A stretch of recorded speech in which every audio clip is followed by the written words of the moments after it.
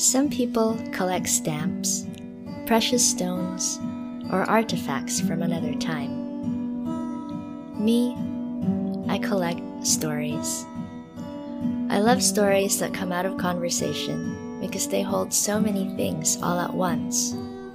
Memories, emotions, lessons, new perspectives, comic relief, and so much more. They have the power to move us, to open our hearts, to connect us, to heal us. Stories offer a window into another person's universe, and I get to see what it's like to experience life from their eyes. They are an invitation to celebrate what makes us unique and what makes us the same.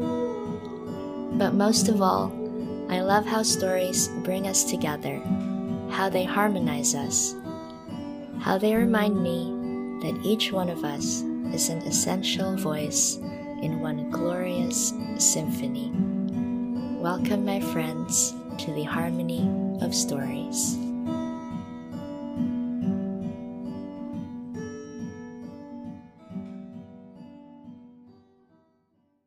Hey everyone, you are listening to episode 2 of the Harmony of Stories podcast. Once again, thank you for being here. It is March 21st, Tuesday, 2023.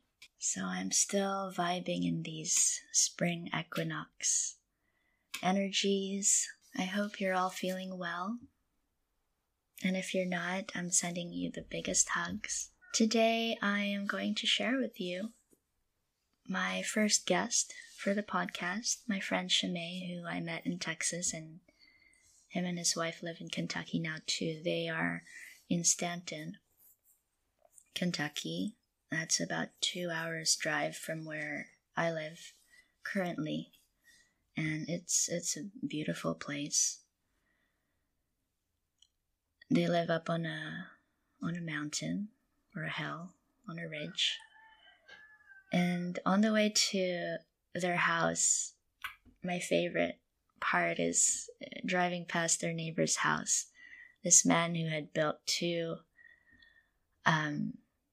big water wheels that he uses to capture water that comes down from the mountains, and he converts that to electricity, and it's breathtaking, and I don't know, it gives me so much joy to see it.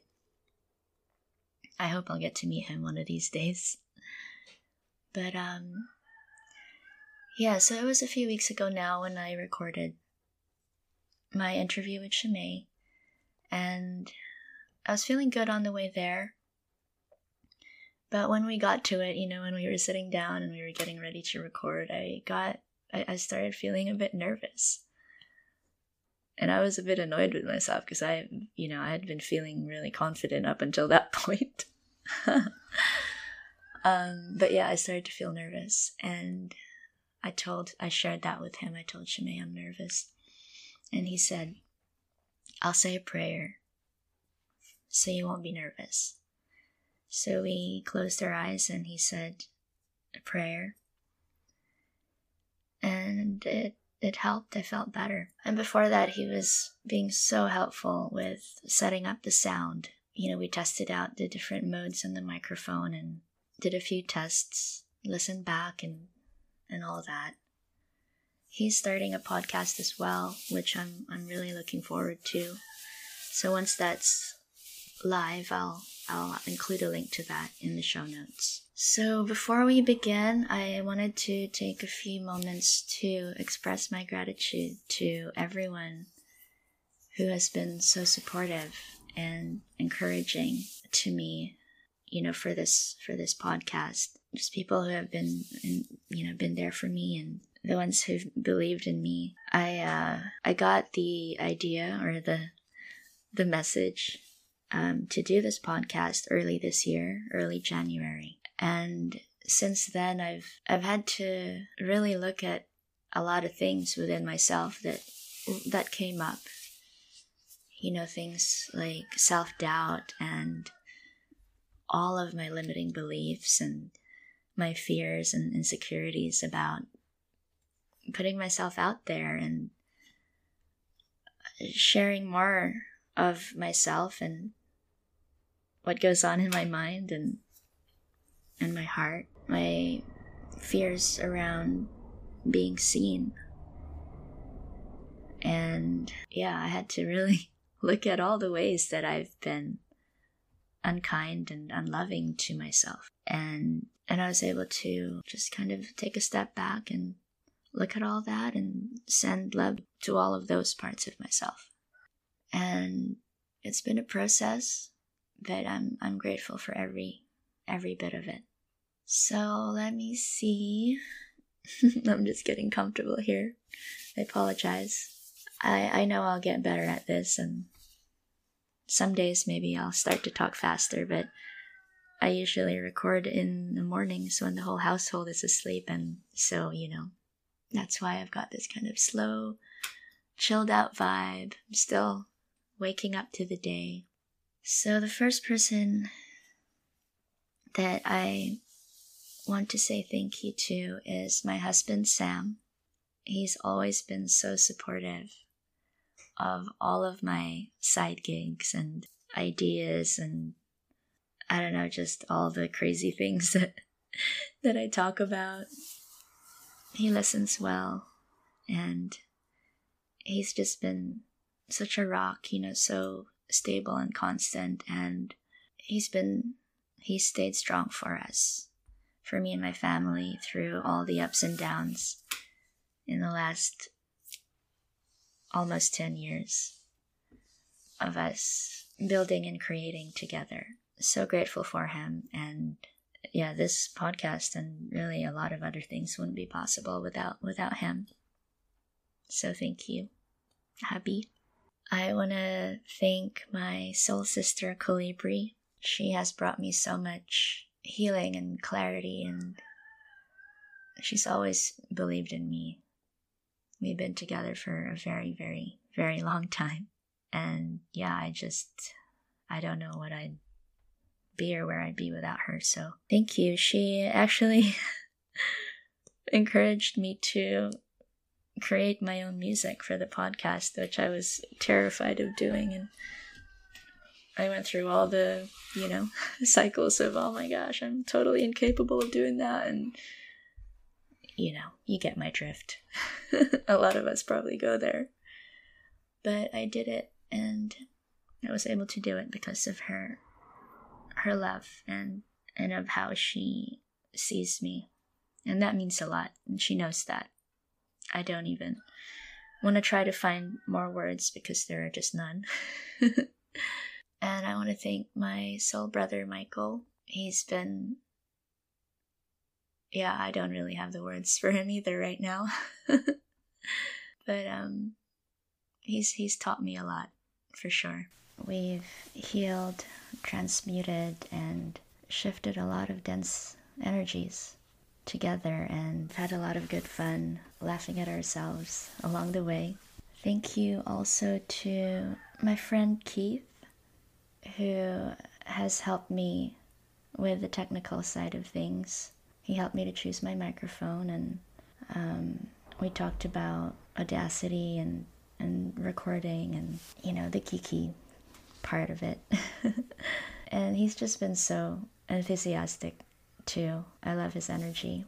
And my Wolfpack soul sisters, Tara and Alex and Natasha, who I have the pleasure of seeing in our Zoom calls every morning before we start our day. They have been so amazing, and just, I'm sorry guys, I have no words today for this immense gratitude that I have. I just feel so very blessed. But they've just really cheered me on and inspired me. Just incredible people. My soul sister Naima, who sent me so much love and encouragement when I was getting cold feet. I kind of had my final moments of trying to decide if I really want to do this. And, I knew I was going to, but it was just that kind of the last moments of my ego kind of thrashing about, I suppose, trying to protect me. Our ego's not bad. Everything has a purpose.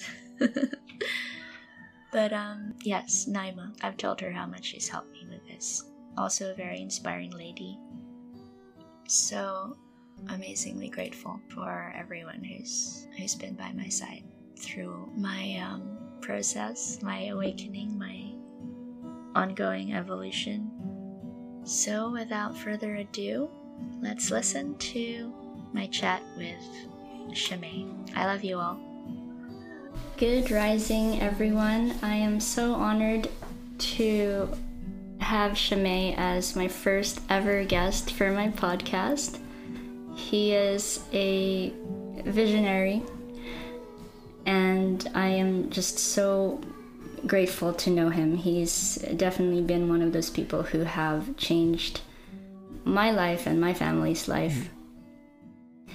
And I'll never forget the first time I met him. It was at not the Dallas Farmers Market, it was at the Frisco Farmers Market, and I was market hopping at the time because I wanted to ask everyone where I could find some raw milk. And Shamay was behind all these beautiful vegetables, and he introduced them to me so theatrically. And he just made them sound so good, and I knew that I wanted to try them. They were all grown organically.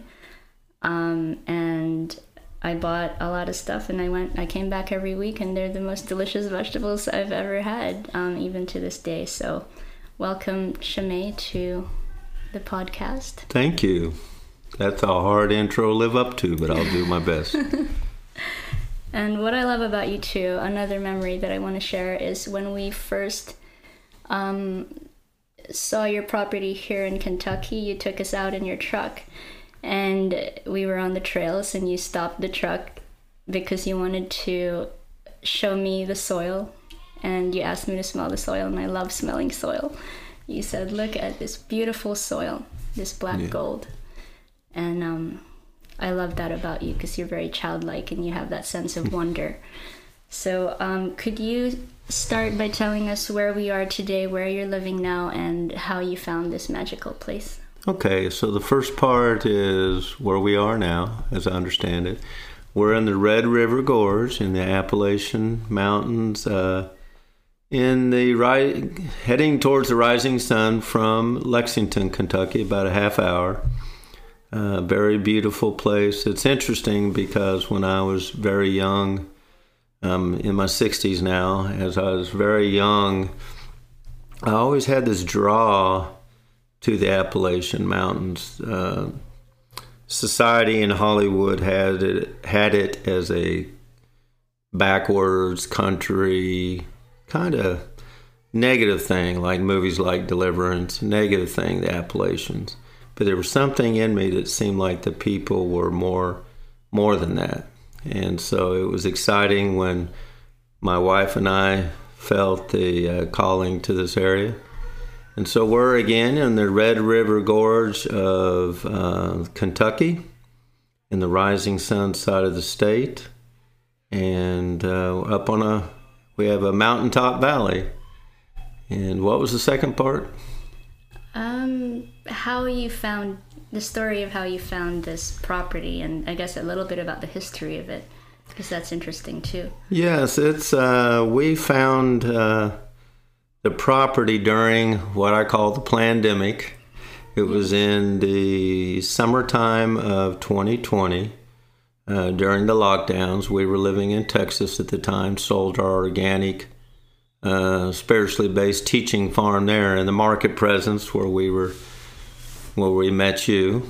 And it was very interesting because I had met someone when we were selling our property in Texas, our farm, and prior to meeting you, and he was moving from Colorado and looking for a more, what I'd say, conservative, healthy, spiritually based environment, sustainable. And he came and looked at our place and our market presence, because we were selling that to the farmers market presence we had there. And he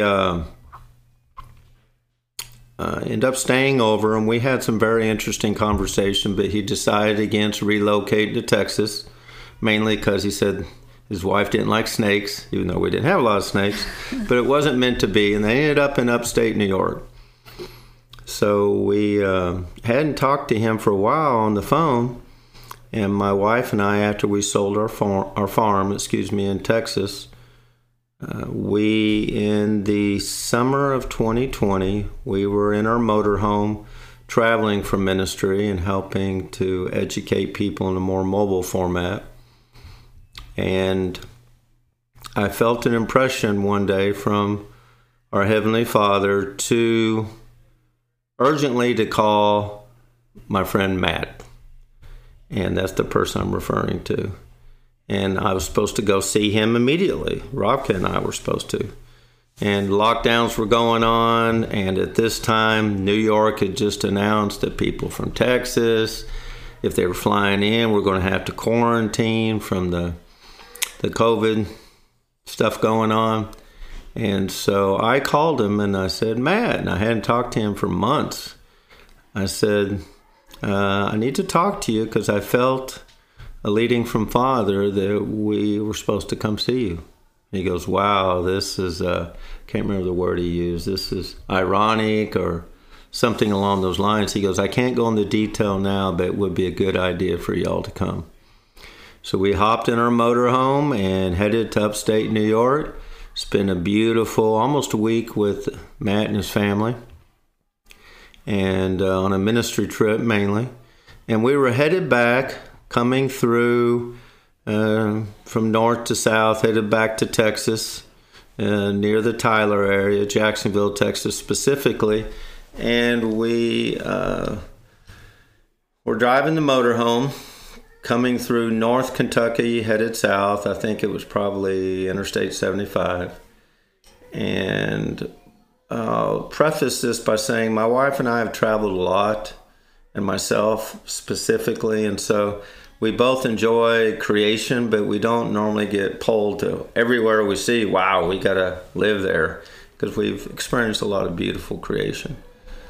But there was something different, and my wife was actually, as I was driving south in central Kentucky by this time, she was taking a nap in the motorhome in the back, and I just felt really drawn to the area. I was getting close to Lexington, Kentucky, and I noticed the area, and it reminded me a lot of where we lived in Central America highlands in Guatemala and Honduras. Wow.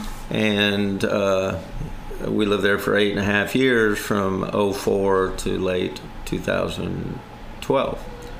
So it just kind of reminded me of that. I was just really felt drawn to the area. So my wife woke up, and while we're driving, and I asked her to turn on the internet connection, and asked her to pull up some information about the area. So I asked her specific things to look up. I was just curious, and weather and demographics and whatnot. And we ended up getting back to Texas, and I couldn't shake it. For the next 2 weeks, I felt really drawn to the area, and I was praying, and I said one day to Father, I said, what are we supposed to do here? And I felt like we were supposed to have initially a smaller property to build out a ministry retreat. Okay. Yeah. To specifically host what's called the Feast of Yahweh, something called Feast of Tabernacles, Feast of Unleavened Bread, and to educate people as we had been in a spiritually faith-based homesteading lifestyle.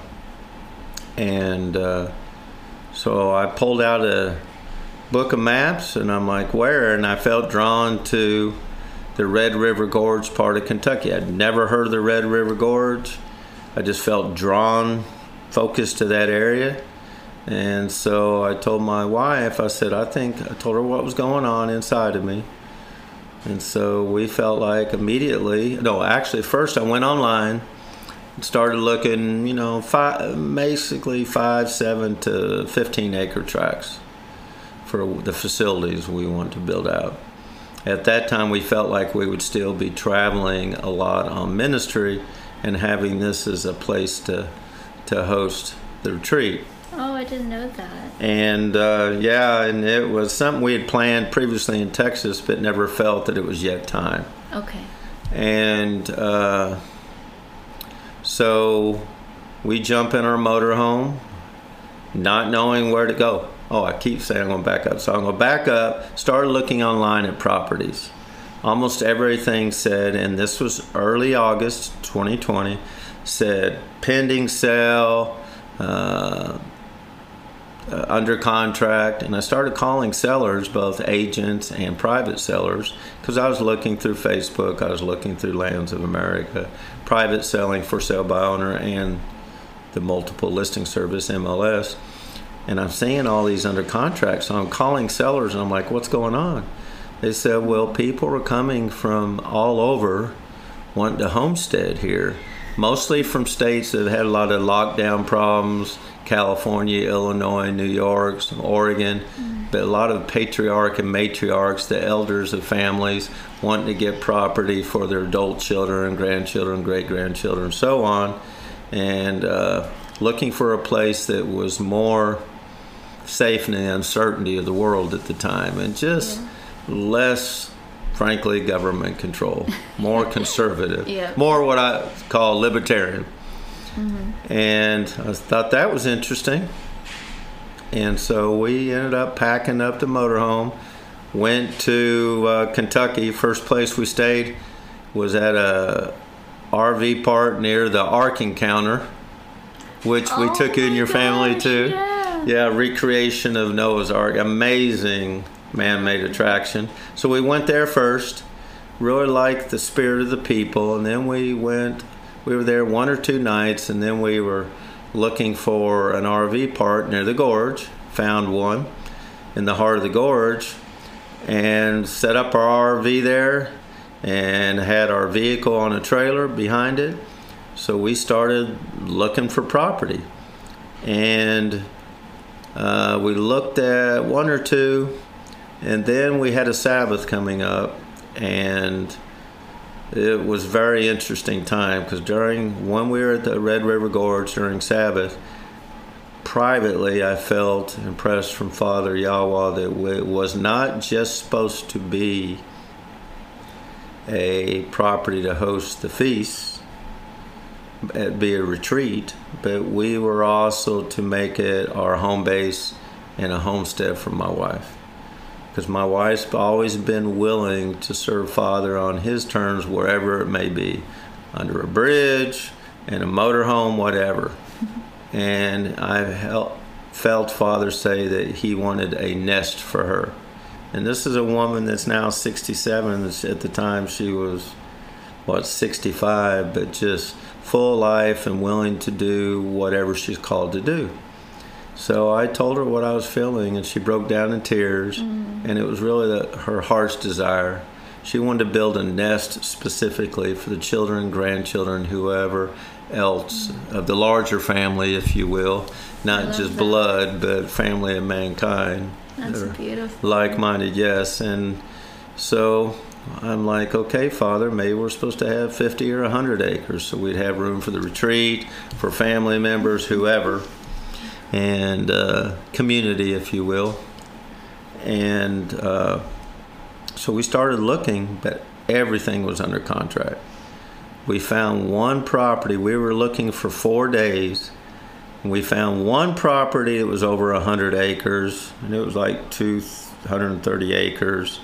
Had a nice home, had some facilities. The big home wasn't an issue. It had like a cabin home, but it had room for animal husbandry.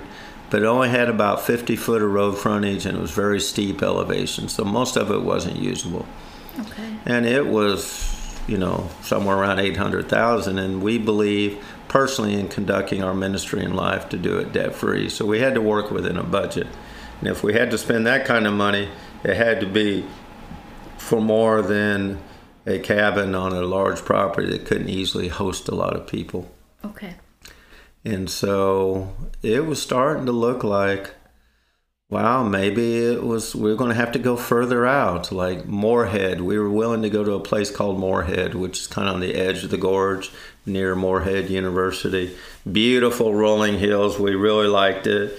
Looked at a property there that was, about 120 acres. It was not a bad choice, but I felt it was supposed to be in the heart of the gorge. Wow. So we're back at the motorhome, And I'm thinking, Father, are we supposed to go to Moorhead? Maybe I'm not seeing it right. And I felt the impression, go look at Facebook Marketplace for Stanton, Kentucky. And Stanton and Slade are the heart of the gorge. And Campton also. And in the natural, I'd be like, come on, there's nothing around here. I've been looking all over. Well, up popped, I felt that I was supposed to look in Facebook Marketplace, and I'm not promoting Facebook. Facebook Marketplace, because we don't do Facebook, but I used the Marketplace to buy and sell some things. And so I looked it up, and a listing had just popped up listed as 300 acres in the heart of the gorge in Stanton. And I'm like, wow. And so I immediately reach out through Facebook Messenger. Responded to me was the wife of the gentleman, who was the son of an elderly lady that was selling it. It had been in the family for a while.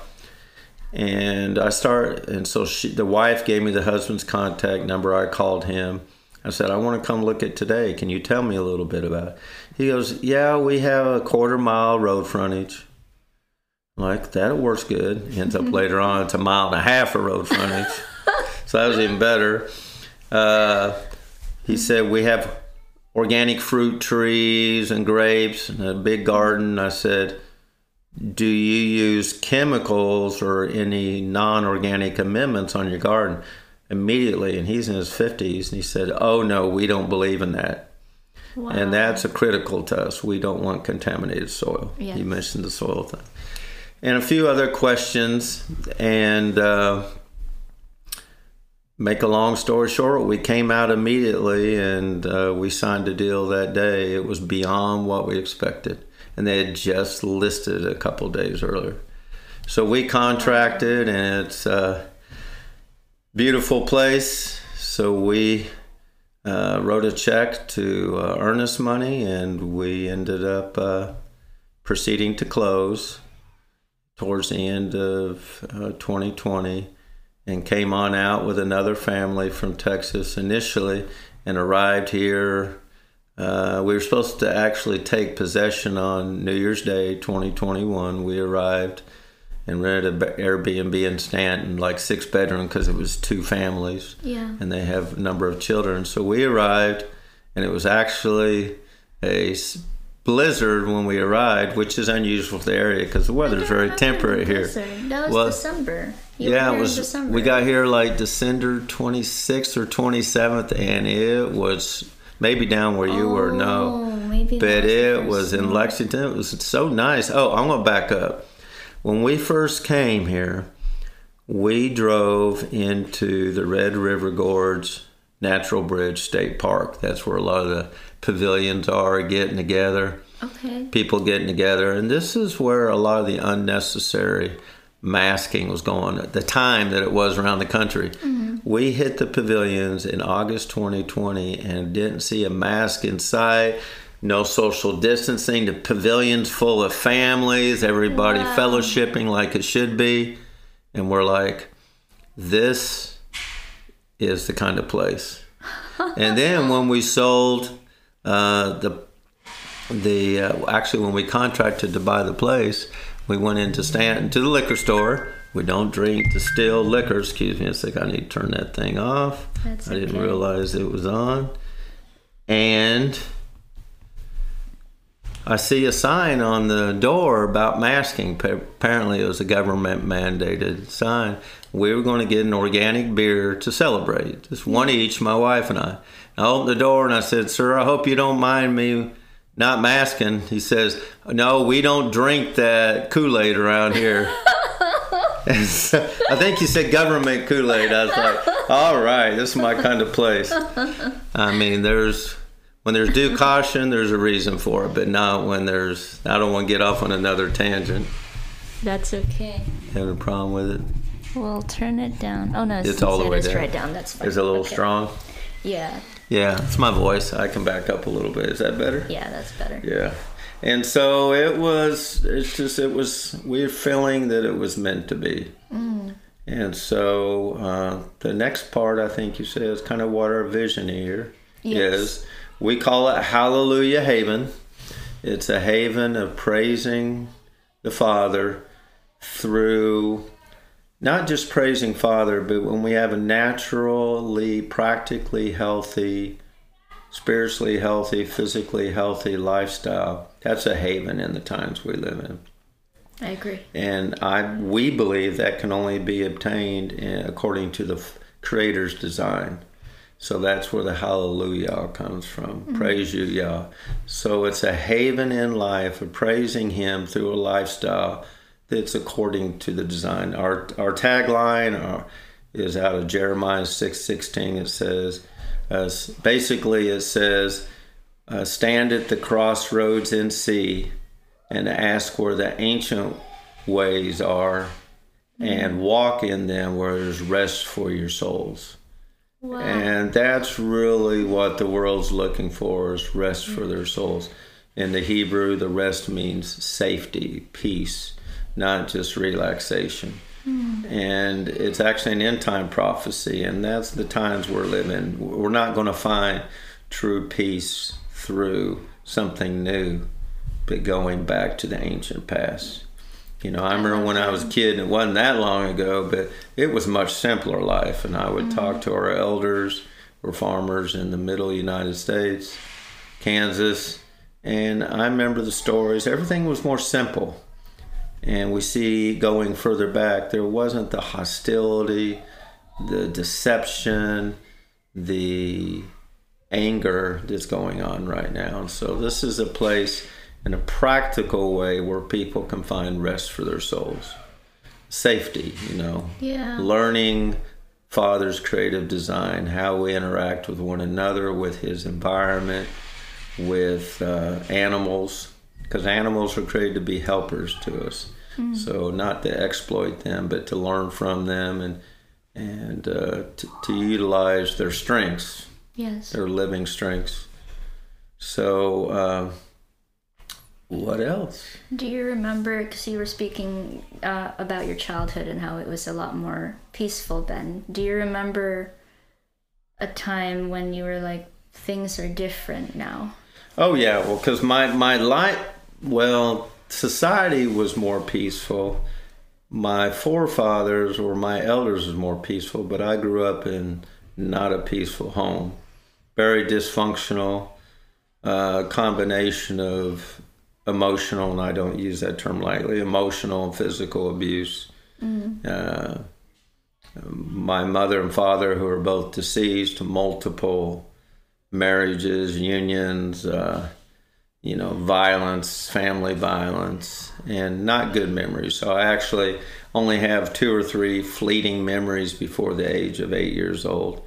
Wow. A lot of that's blocked out, and I don't attempt to go there. I've made peace with that, forgave, my parents for known and unknown things, because I believe in compassion is not acceptance, but it's understanding.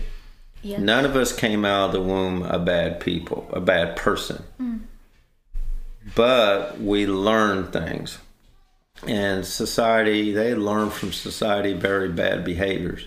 I didn't make it acceptable, but I was compassionate in understanding, hey, they learned bad things and they passed them on. Yeah. So, like, for example, say there's an area, a strength that I have that you don't have, and you make a mistake. Who am I to get angry at you when there's things that you may have better strengths that I don't have, mistakes I make?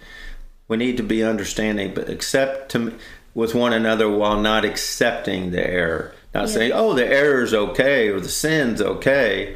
So we don't excuse the sin, but we understand that the person has an opportunity to overcome the mistake or the sin. And so societally, when I was young, was simpler, TV, radio, things were much more calm than they are now. I'd hate to be the youngest generation growing up right now. It's tough for them. But in my home environment, it was very difficult. I went into military, senior age in high school just to get away. And spent 6 years in that, saw a lot of things I shouldn't have seen, did a lot of things I shouldn't have done and seen, put that behind me, out of those experiences and my youth, dabbled in social, quote unquote, recreational drugs, not really to the point of addiction, been around others a lot, but use, yes. Yeah. A young person, teenager in the 70s, that was sadly all too common. Yes. Apparently getting that way now.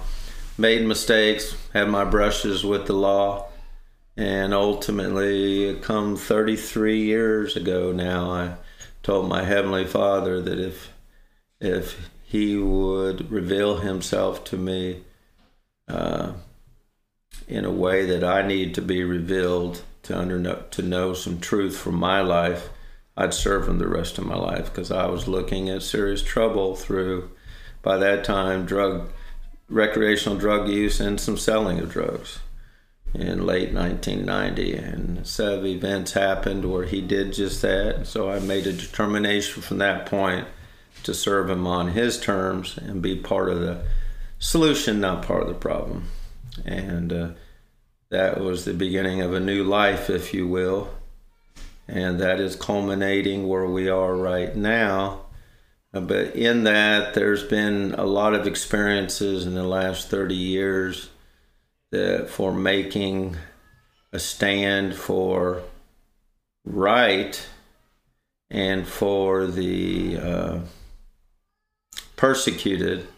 That's brought some difficult times too from authorities and corporate interests. So we always are trying to operate, my wife and I, in this ministry in a practical setting, practical life-giving setting, but we've also had our brushes with forces, if you will, or entities that are more about holding people down.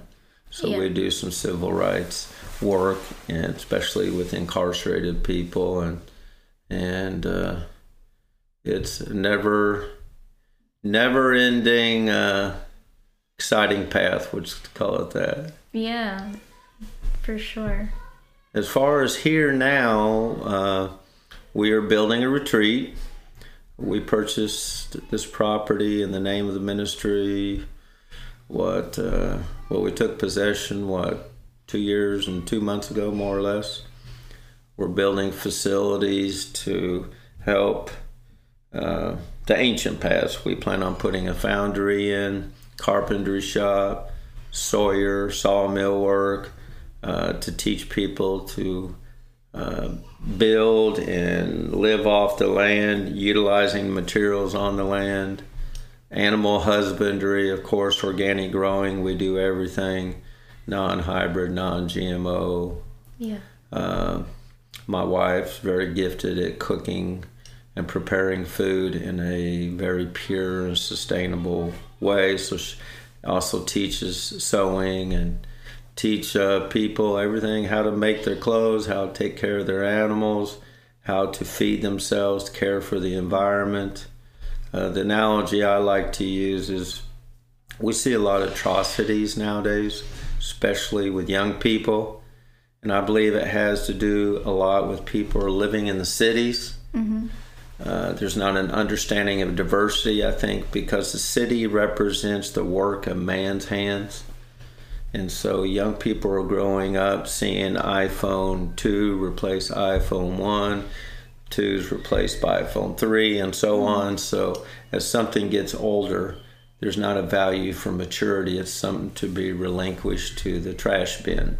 So people are seeing the newest thing is to be esteemed and not having any respect for something with age and experience. Even people want to be younger. So we see people not respecting elders and learning from them. Yeah. Respect being appreciate what they have to bring to the family and to their life. But when you go out into the country, you get more of the works of the Creator's hands or mouth, if you speak, and you're interacting with that which produces life. Yes. Your young people are caring for young animals. that are exposed, maybe need some health growing, plants need health growing. You value life more that way than you do in the city, where there's not a respect for life because it's about merchandising. So we're a belief that we want to be near enough to the built-up city areas where people can come out and learn from creation, if you will, the garden experience like the first man and woman were put into. I love that so much. I love that. That is my vision also. Awesome. To walk people back towards remembrance of the old ways and where they came from, and how we're all connected to everything. Would you talk a bit about your time in South America and how that came to be? And when you were there, did you have a similar sort of vision or purpose that you were Yes, it was out? actually Central America. And in 2004, my wife and I had a blended family when we were married. In 2000, we were married. I was 39 at the time, and she was 44. So we both brought children to the marriage. Most of them were out of the home. They were older. Still had, at that time in 2004, we had a younger one. And so she was 9 years old, and she was 5 when we were married. Well, actually, I'm turning 5. And we were not happy the direction we saw the country going. We really didn't want to raise the youngest one in this environment.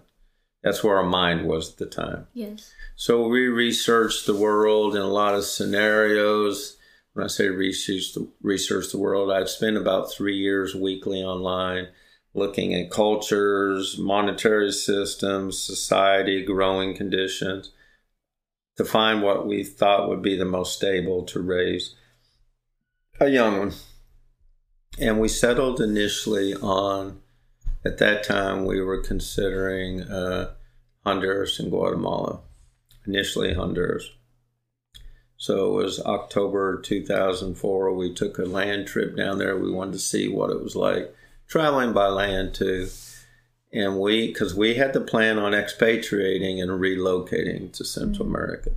I had business in the United States, but that was easy enough to wind down because it was tied to the internet, retail and the internet. And it was easy enough to sell off and wind down. And that was the plan, use those assets to relocate. Because part of what we also wanted to do down there was to learn in a more simple society. People say third world, non-industrialized. I just say simpler.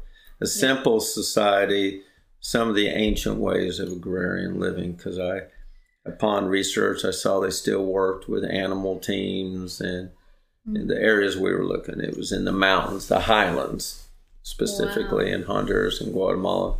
So we took a trip down there in Honduras and in October, and we ended up contracting on a property, actually contracted on 2, but the initial one was around 100 acres in the highlands at about 6,500 foot elevation above sea level. Just springtime weather year round. Society was relatively simple at that time down there. I think there was a lot of politics and improper news broadcasts on what it's really like down there as far as danger. Okay. Right. Actually, the country we're living in arguably is you're more likely to be a victim of crime in the United States statistically and England than you are in Honduras or Guatemala, unless you're someone involved in maybe drug trafficking. Yes. But the common person is much less of a problem than here. Okay. So we ended up in a place called La Esperanza, Honduras, initially. Means the hope in English. The hope. Yes. I love yeah, that. and it was, we started to build a simple place there in adobe, specifically without electricity, we were staying in a place that had electricity, but we were building our residence without electricity. We wanted to learn and live true agrarian, which we were on the weekends. You built it with adobe? Yes.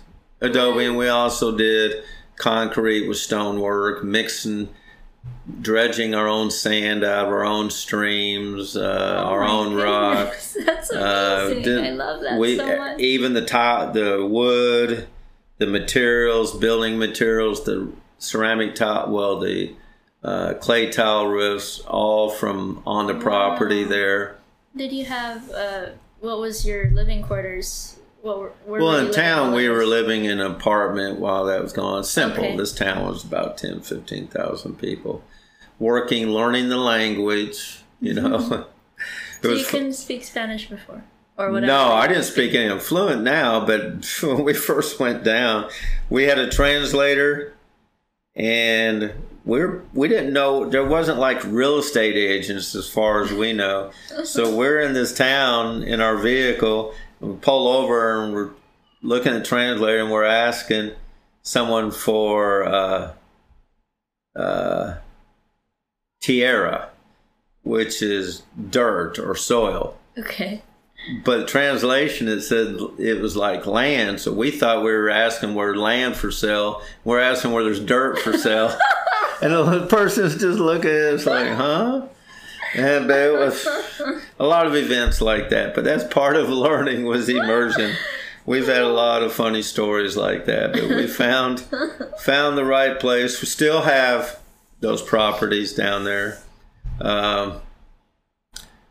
And we were there it took us first 2.5 years, from October of 2004 until somewhere early 2008. We spent 3 weeks in the United States, 2 weeks in Honduras, flying back and forth, driving back and forth for 2.5 years, winding things down in the States. Also, because we usually drive down and then fly back, bringing equipment down, possessions. And so we also did organic farming on a commercial scale down there, because the area we were from produced about 80% of Honduras's local agricultural produce. Were you very growing fertile food before moving there? Or is that where you well, I grew up gardening, and I come from an agrarian. I was 6th generation of farming. Okay. But I was around gardening, intensive gardening a lot, and then the family farms. Mm. But this was my first experience at growing a lot. And so through immersion, so 2005, and so we started growing about 70 different fruits, vegetables, and herbs. Wow. And so we've been full-time growing since 2005. Now, so 18 years. And so we, and working with oxen, teams of oxen, and having sheep for wool at the time, and having a shepherd boy, and working with animal husbandry, working a lot with growing, and actually introducing to the area, because the area, Honduras hosts one of the top agricultural universities in the world, called San Marano, which is heavily supported by Monsanto. So the people take pride in their modern growing practices. So we were using ancient practices, and in 2010, I think it is, a plague went through there. They used the word plague. So disease came through and decimated a lot of the crops. Ours were living vibrant and healthy. Wow. We had also been in Guatemala and learned from some Mayans a lot of ancient methods, and our stuff was just thriving. So it became an opportunity for us to let the locals see, to return back to their ancient past, because they still had a lot of herbal healing. They knew a lot of the ways of growing, but they'd been told that they're third world, and that's not how first world grows things. So they would spend more money to grow unhealthier food. Yeah. So we started producing our own seed and seed bank. And a lot of our time there, we're there 8.5 years, was to intensively learn the ancient ways of life. We thought we were going to be permanently, but a series of events happened in 2012 where, in a very unique set of circumstances, maybe for another time. Okay. Father brought us back to the U.S., showed us we were not to be ultimately separatist. We were to be separate for a time down there, learning some things, but the ultimate goal was to bring it back to this country and help his people in this country, our culture we grew up in, see a better way of life through the practical application of his instructions for life, his instructions for living, growing, and living together. And so it was all part of his plan to bring us back here. Wow. What was it like to come back here after 8 years? Well, in the natural, if it was just personal desire, I'd still be there. I love the place, love the people. But my heart is here for the calling that we have, because the weather was high. We didn't have heat or AC. It was 70 to 75 in the shade year round during the day and 55 to 60 at night, pretty much. Wow. And very simple. We have, 300-foot waterfalls that you can drink the water, and that's common. What we'd see in a special park here was common there. But there's a purpose here. Yeah. And we can't be just focused on what's our pleasure, a selfish pleasure for us. This doesn't mean if someone wants to retire or live somewhere that's very pleasurable, we're not judging that. But we have a purpose in our life, and that purpose is at this time in this country. It may change, but we fully embrace where we are or what we're doing.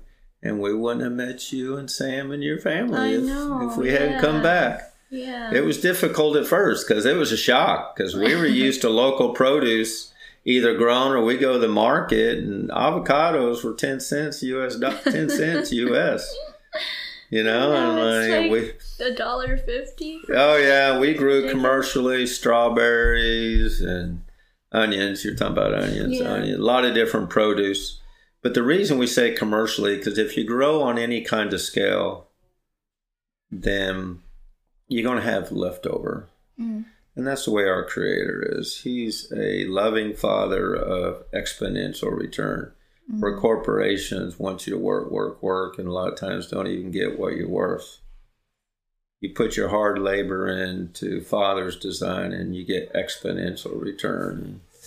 And that's something to be said for that right there. Yeah. Abundance. Abundance, that's a good word. Abundance. And not lack. People searching. It's interesting, because when we first came back, we were gone during the 08-09 financial housing bubble crisis in the U.S. We didn't know what to expect when we came back, because from 08 to 12, we stayed down there. And late 12. October to be exact, and we didn't know what to expect, and we felt initially came back to Houston. We didn't know what to expect, and it was interesting because Houston is a melting pot, and apparently has become the most ethnically diverse city in the U.S., according to what I've studied. I've never been there. And I can see that. Yeah, for a city, it's not a bad place at all. But when we came back, we saw in this country a different country than we left. We saw a country that was hungering for change. A lot of, I guess, maybe the 08-09 crisis, people are seeing the modern way of life is not sustainable.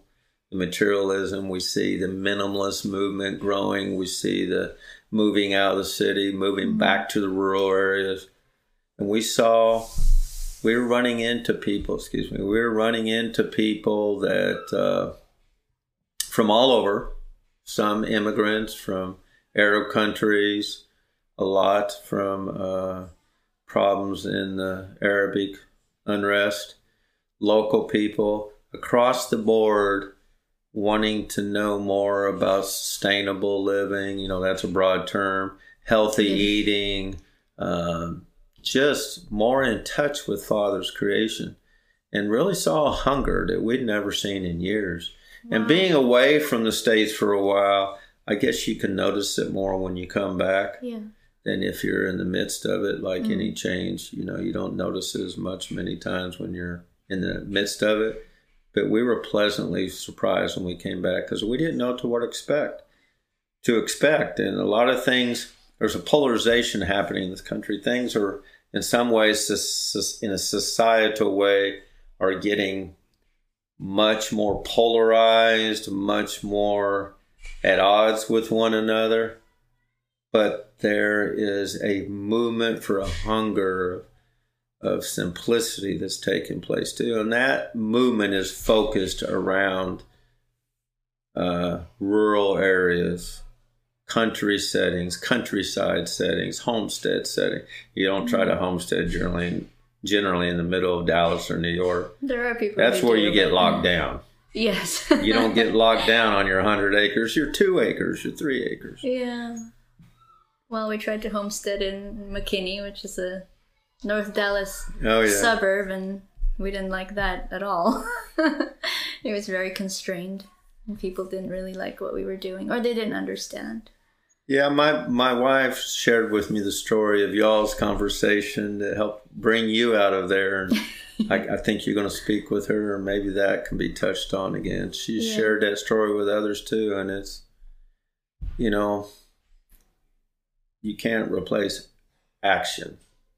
A lot of people, the road to destruction can be paved with good intentions. But you all acted.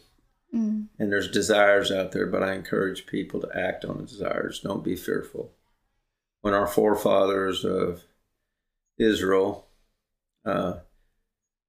came out of Egypt, and he was trying to bring them the promised land, and they went in and sent spies in.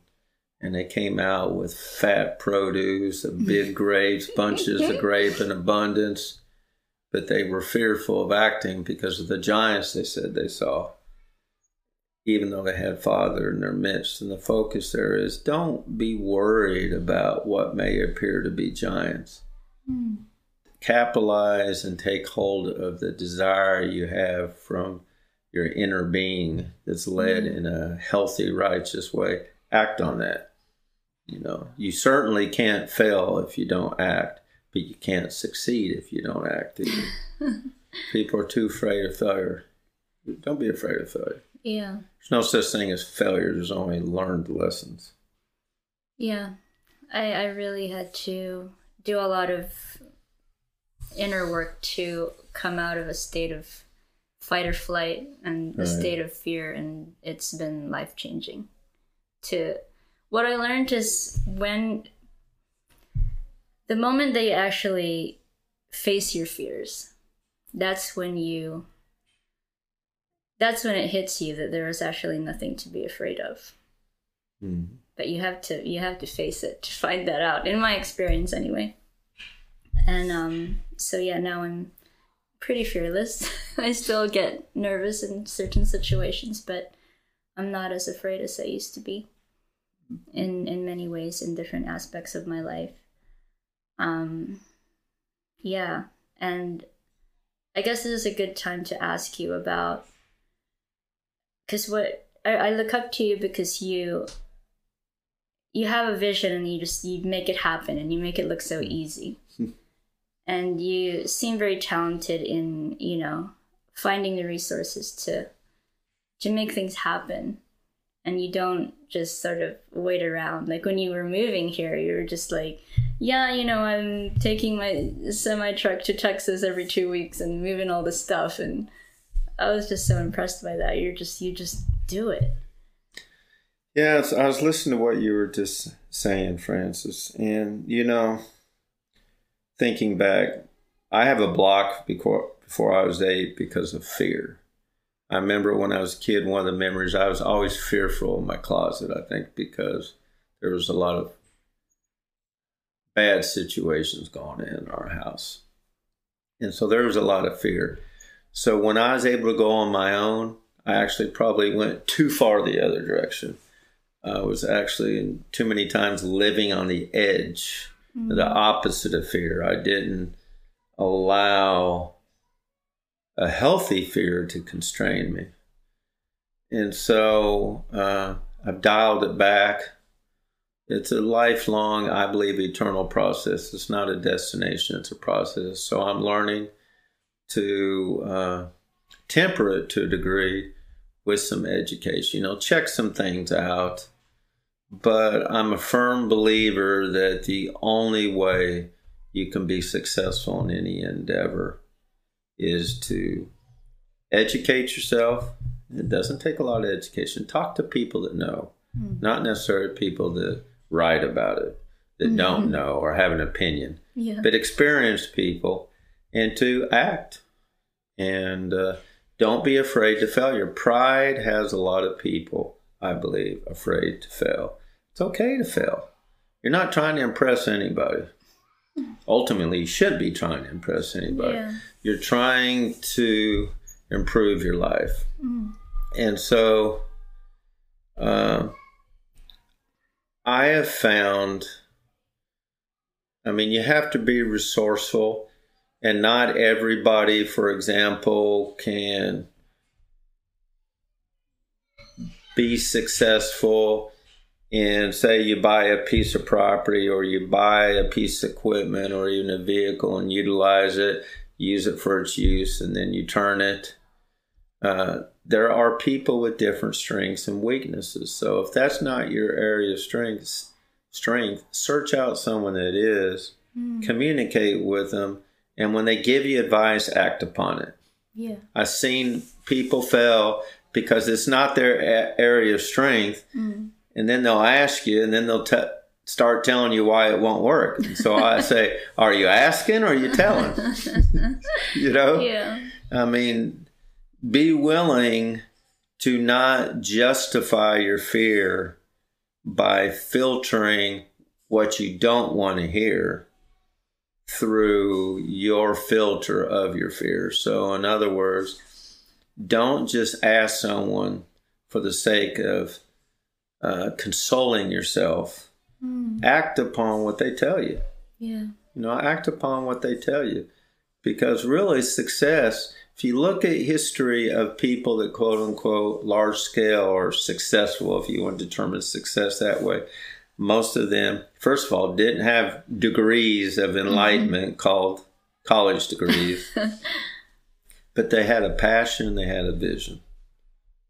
If you've got a vision, if you got a desire, a hope, and it's a healthy one, and you got a passion for it, stay at it until you succeed, and don't accept anything less.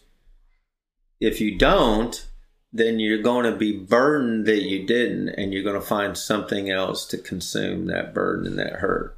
And it can be an addiction. It might be unhealthy food, it can be alcohol, it can be drugs. A lot of these things are unfulfilled passions that are medicated. So I believe what people should do is pursue, truly pursue, and don't worry about failure. Seldom people are almost always, giving a worst case what if scenario that if that were to happen, if they had that good of chance of beating odds of being that unlucky, they should be playing the lottery. Sometimes people will draw up, well, what about this, if this, if this, if this, if this, and this? I'm like, nobody could overcome all that. No. It's a wall of protection, they think, against making a mistake. Be willing to make mistakes. Be willing. Don't worry about I told you so. Yeah. That's, and I can resonate with that. Watch, learn, listen, not from a textbook. Watch how people are doing it. Read how people are doing it. Listen. And don't project your emotions over people's experiences. Don't project your emotions over people's experiences. Learn from their experiences and let that which you learn from people's experience guide your emotions. Wow. Temper your emotions. Yeah. Emotional responses can come in all shapes and sizes. And be aware of that. Yeah, awareness is the first step. Because if you're not aware of your emotions, you're practically unconscious. And the next step, surround yourself by people that are positive. Don't surround yourself with people that agree with your justifications for not stepping out there. Yeah. Get with people that are going to encourage you to follow your passion. As long as, of course, your passion is something that's healthy for you and your fellow man and those around you. And that's the assumption we're making, healthy pursuits.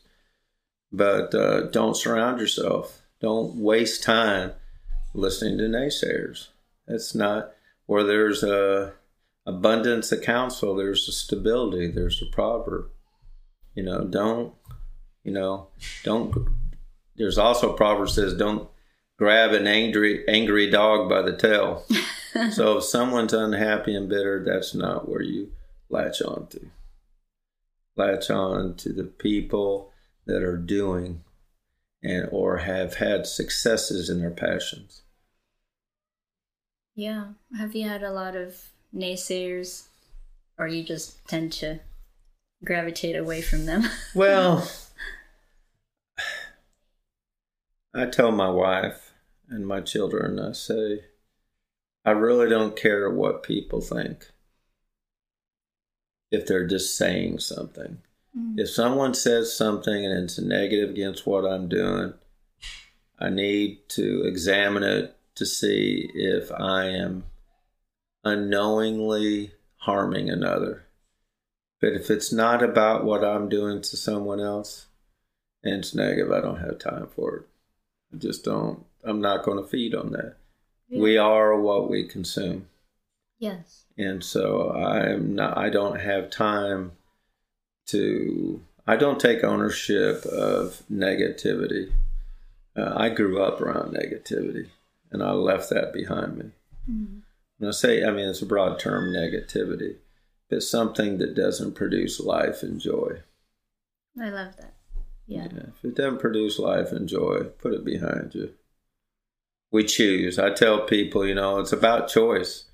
If I were to put a plate before you with your dog's defecation and say, eat it, you're going to say, absolutely, I'm not going there. Because it's something that doesn't appeal to you. Yeah. So if something shouldn't appeal to you, something else that's against your vision, then don't even entertain it, So remain positive and, feast at the table of like-mindedness. Thank you. You're welcome. I have 2 last questions. Okay.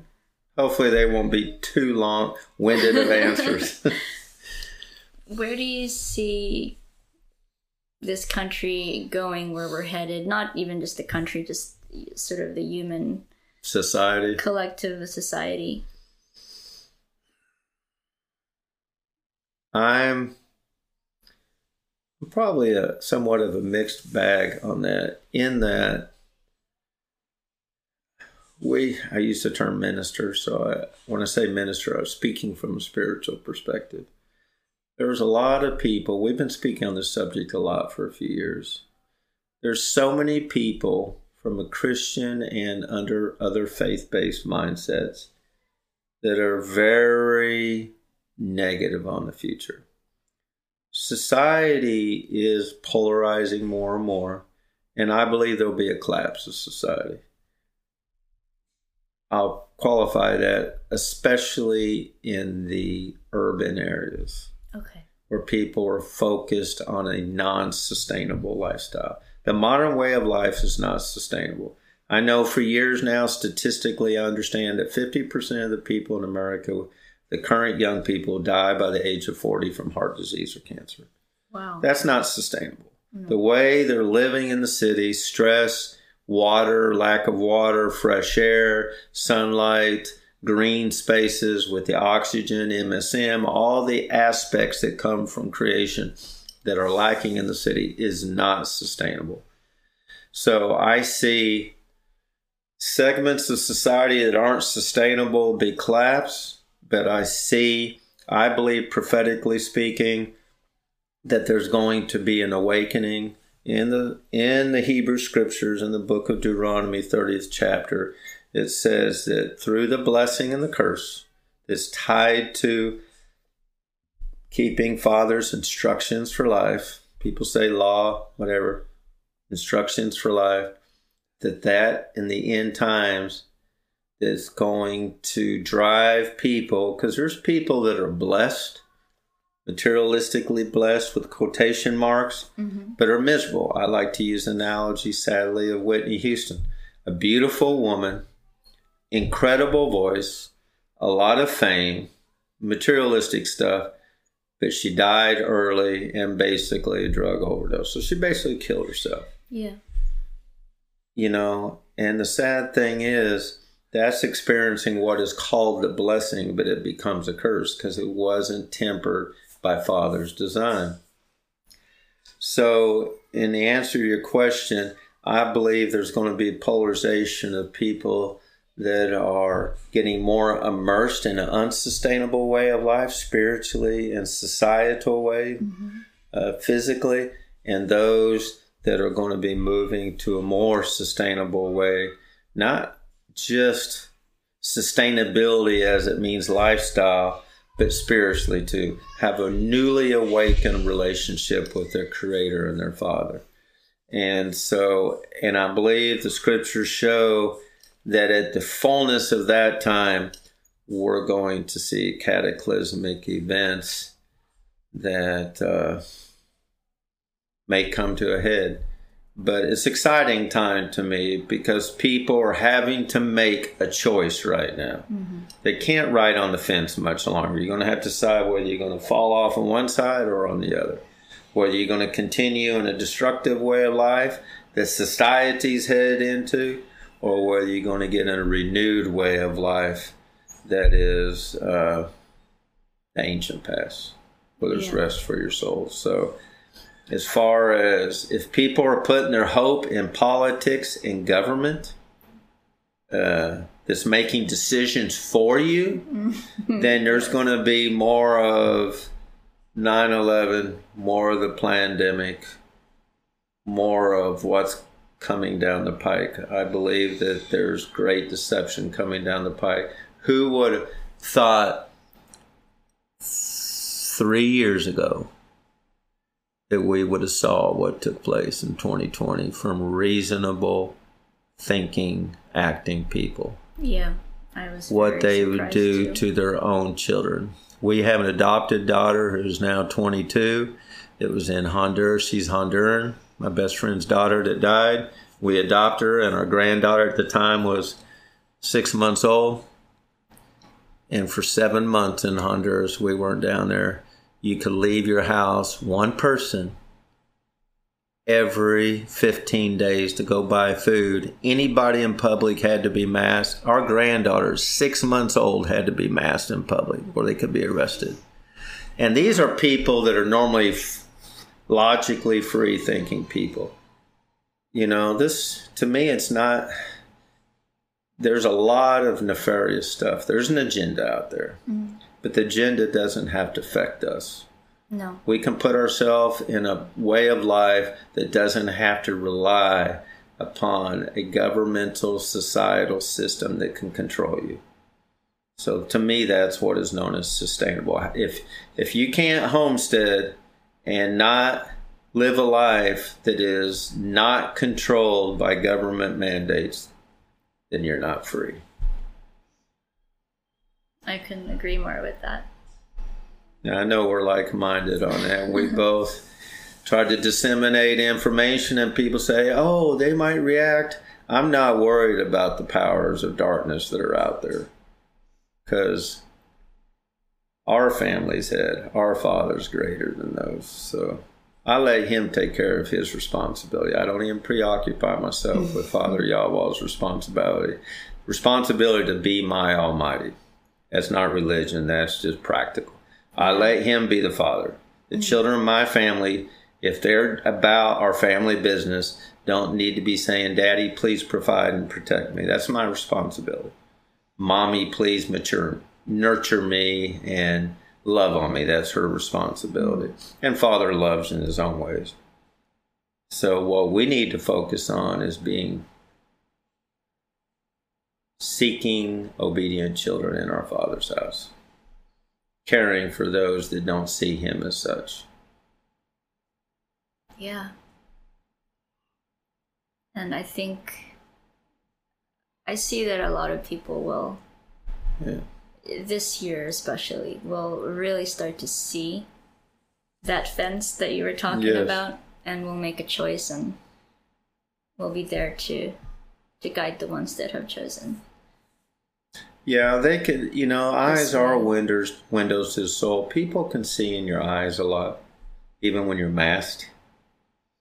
And you could see the fear in people's eyes. And those people that are living fearful behind a mask, when they saw people, the ones that are ready, that were fearful, when they can see the countenance of someone that wasn't masked. I'm not saying not wearing a mask doesn't make you a nice countenance, but the people that have the right perspective in life were not masking. They weren't walking in fear and idiocracy. So the people that were walking in that, and they could see it in others, it spoke to them, I believe. And that's an opportunity we have. We're supposed to be light on a hill. And that's, light to our fellow man. Yeah. In the darkness, the only thing that can draw you out of that dark fear that only black darkness can do is light at the end of the tunnel. And that light at the end of the tunnel are people that I believe that are not walking in darkness. So it's an opportunity and a great responsibility. It is. We're trying to prepare to be a light on a hill that cannot be hidden. And this place is actually on top of a mountaintop. Yeah. Because we want to be a light on a hill. It's not to give credit to ourselves. Light on a hill that can't be hidden, as it says in Matthew 5, by Messiah, so that others will magnify their Father. I don't want them to magnify Raka and I or our ministry. I want them to magnify the Father in whose image they are created. Yeah, and his unconditional love. Absolutely. Yeah, unconditional love within. He loves unconditionally, but he does have parameters of life that he operates in. Yeah. And so he, we have some children that aren't walking like they're supposed to be in their life, and we love them, but we can't have them in our presence for the sanity and safety of others around us. Sadly, about my own children. I'm hoping they will come out of that. And I think that's something we need to understand, that there are expectations from our Father, even though his love knows no limits. Yeah.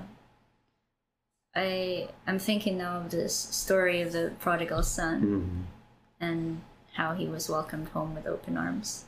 Yeah, and the father didn't follow him out into the city where he was eating with the hogs. Yeah. Father stayed close to home and waited for the son to come home. He didn't chase him into his immature lifestyle.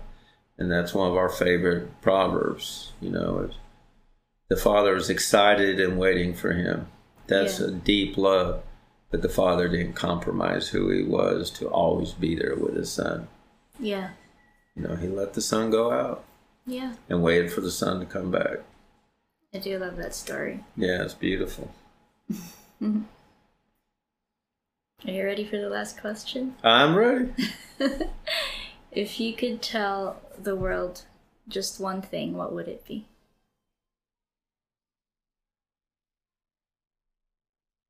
That's a good question. That there's an identity crisis in this world, that they don't understand what it means to be created in the very image of our Heavenly Father. People see themselves as sinners saved by grace, rather than someone that was created to have life and death in the tongue. Thank you. Thank you so much for spending time with me today. My pleasure. Now, it's been a real joy, and we're excited for you and your family. And I'm excited later on to hear results of your talking with my darling bride. She's quite a woman. Yeah, she's brilliant. And I feel very emotional right now. That's okay. That was a beautiful Thank message. you for the opportunity. Yeah. Thank you, Shamay. You're welcome. Y'all bless. Thank you for listening. I hope that you enjoyed that. On the next episode, I will share my conversation with Shamay's wife, Rabka. That's a really beautiful episode, so stay tuned. There's a lot more to come. You can find me on wildflower.cloud. That's my website. And on Instagram as wildflower_on_tour, wildflower on tour. Have a great week, and I'll see you on episode 3.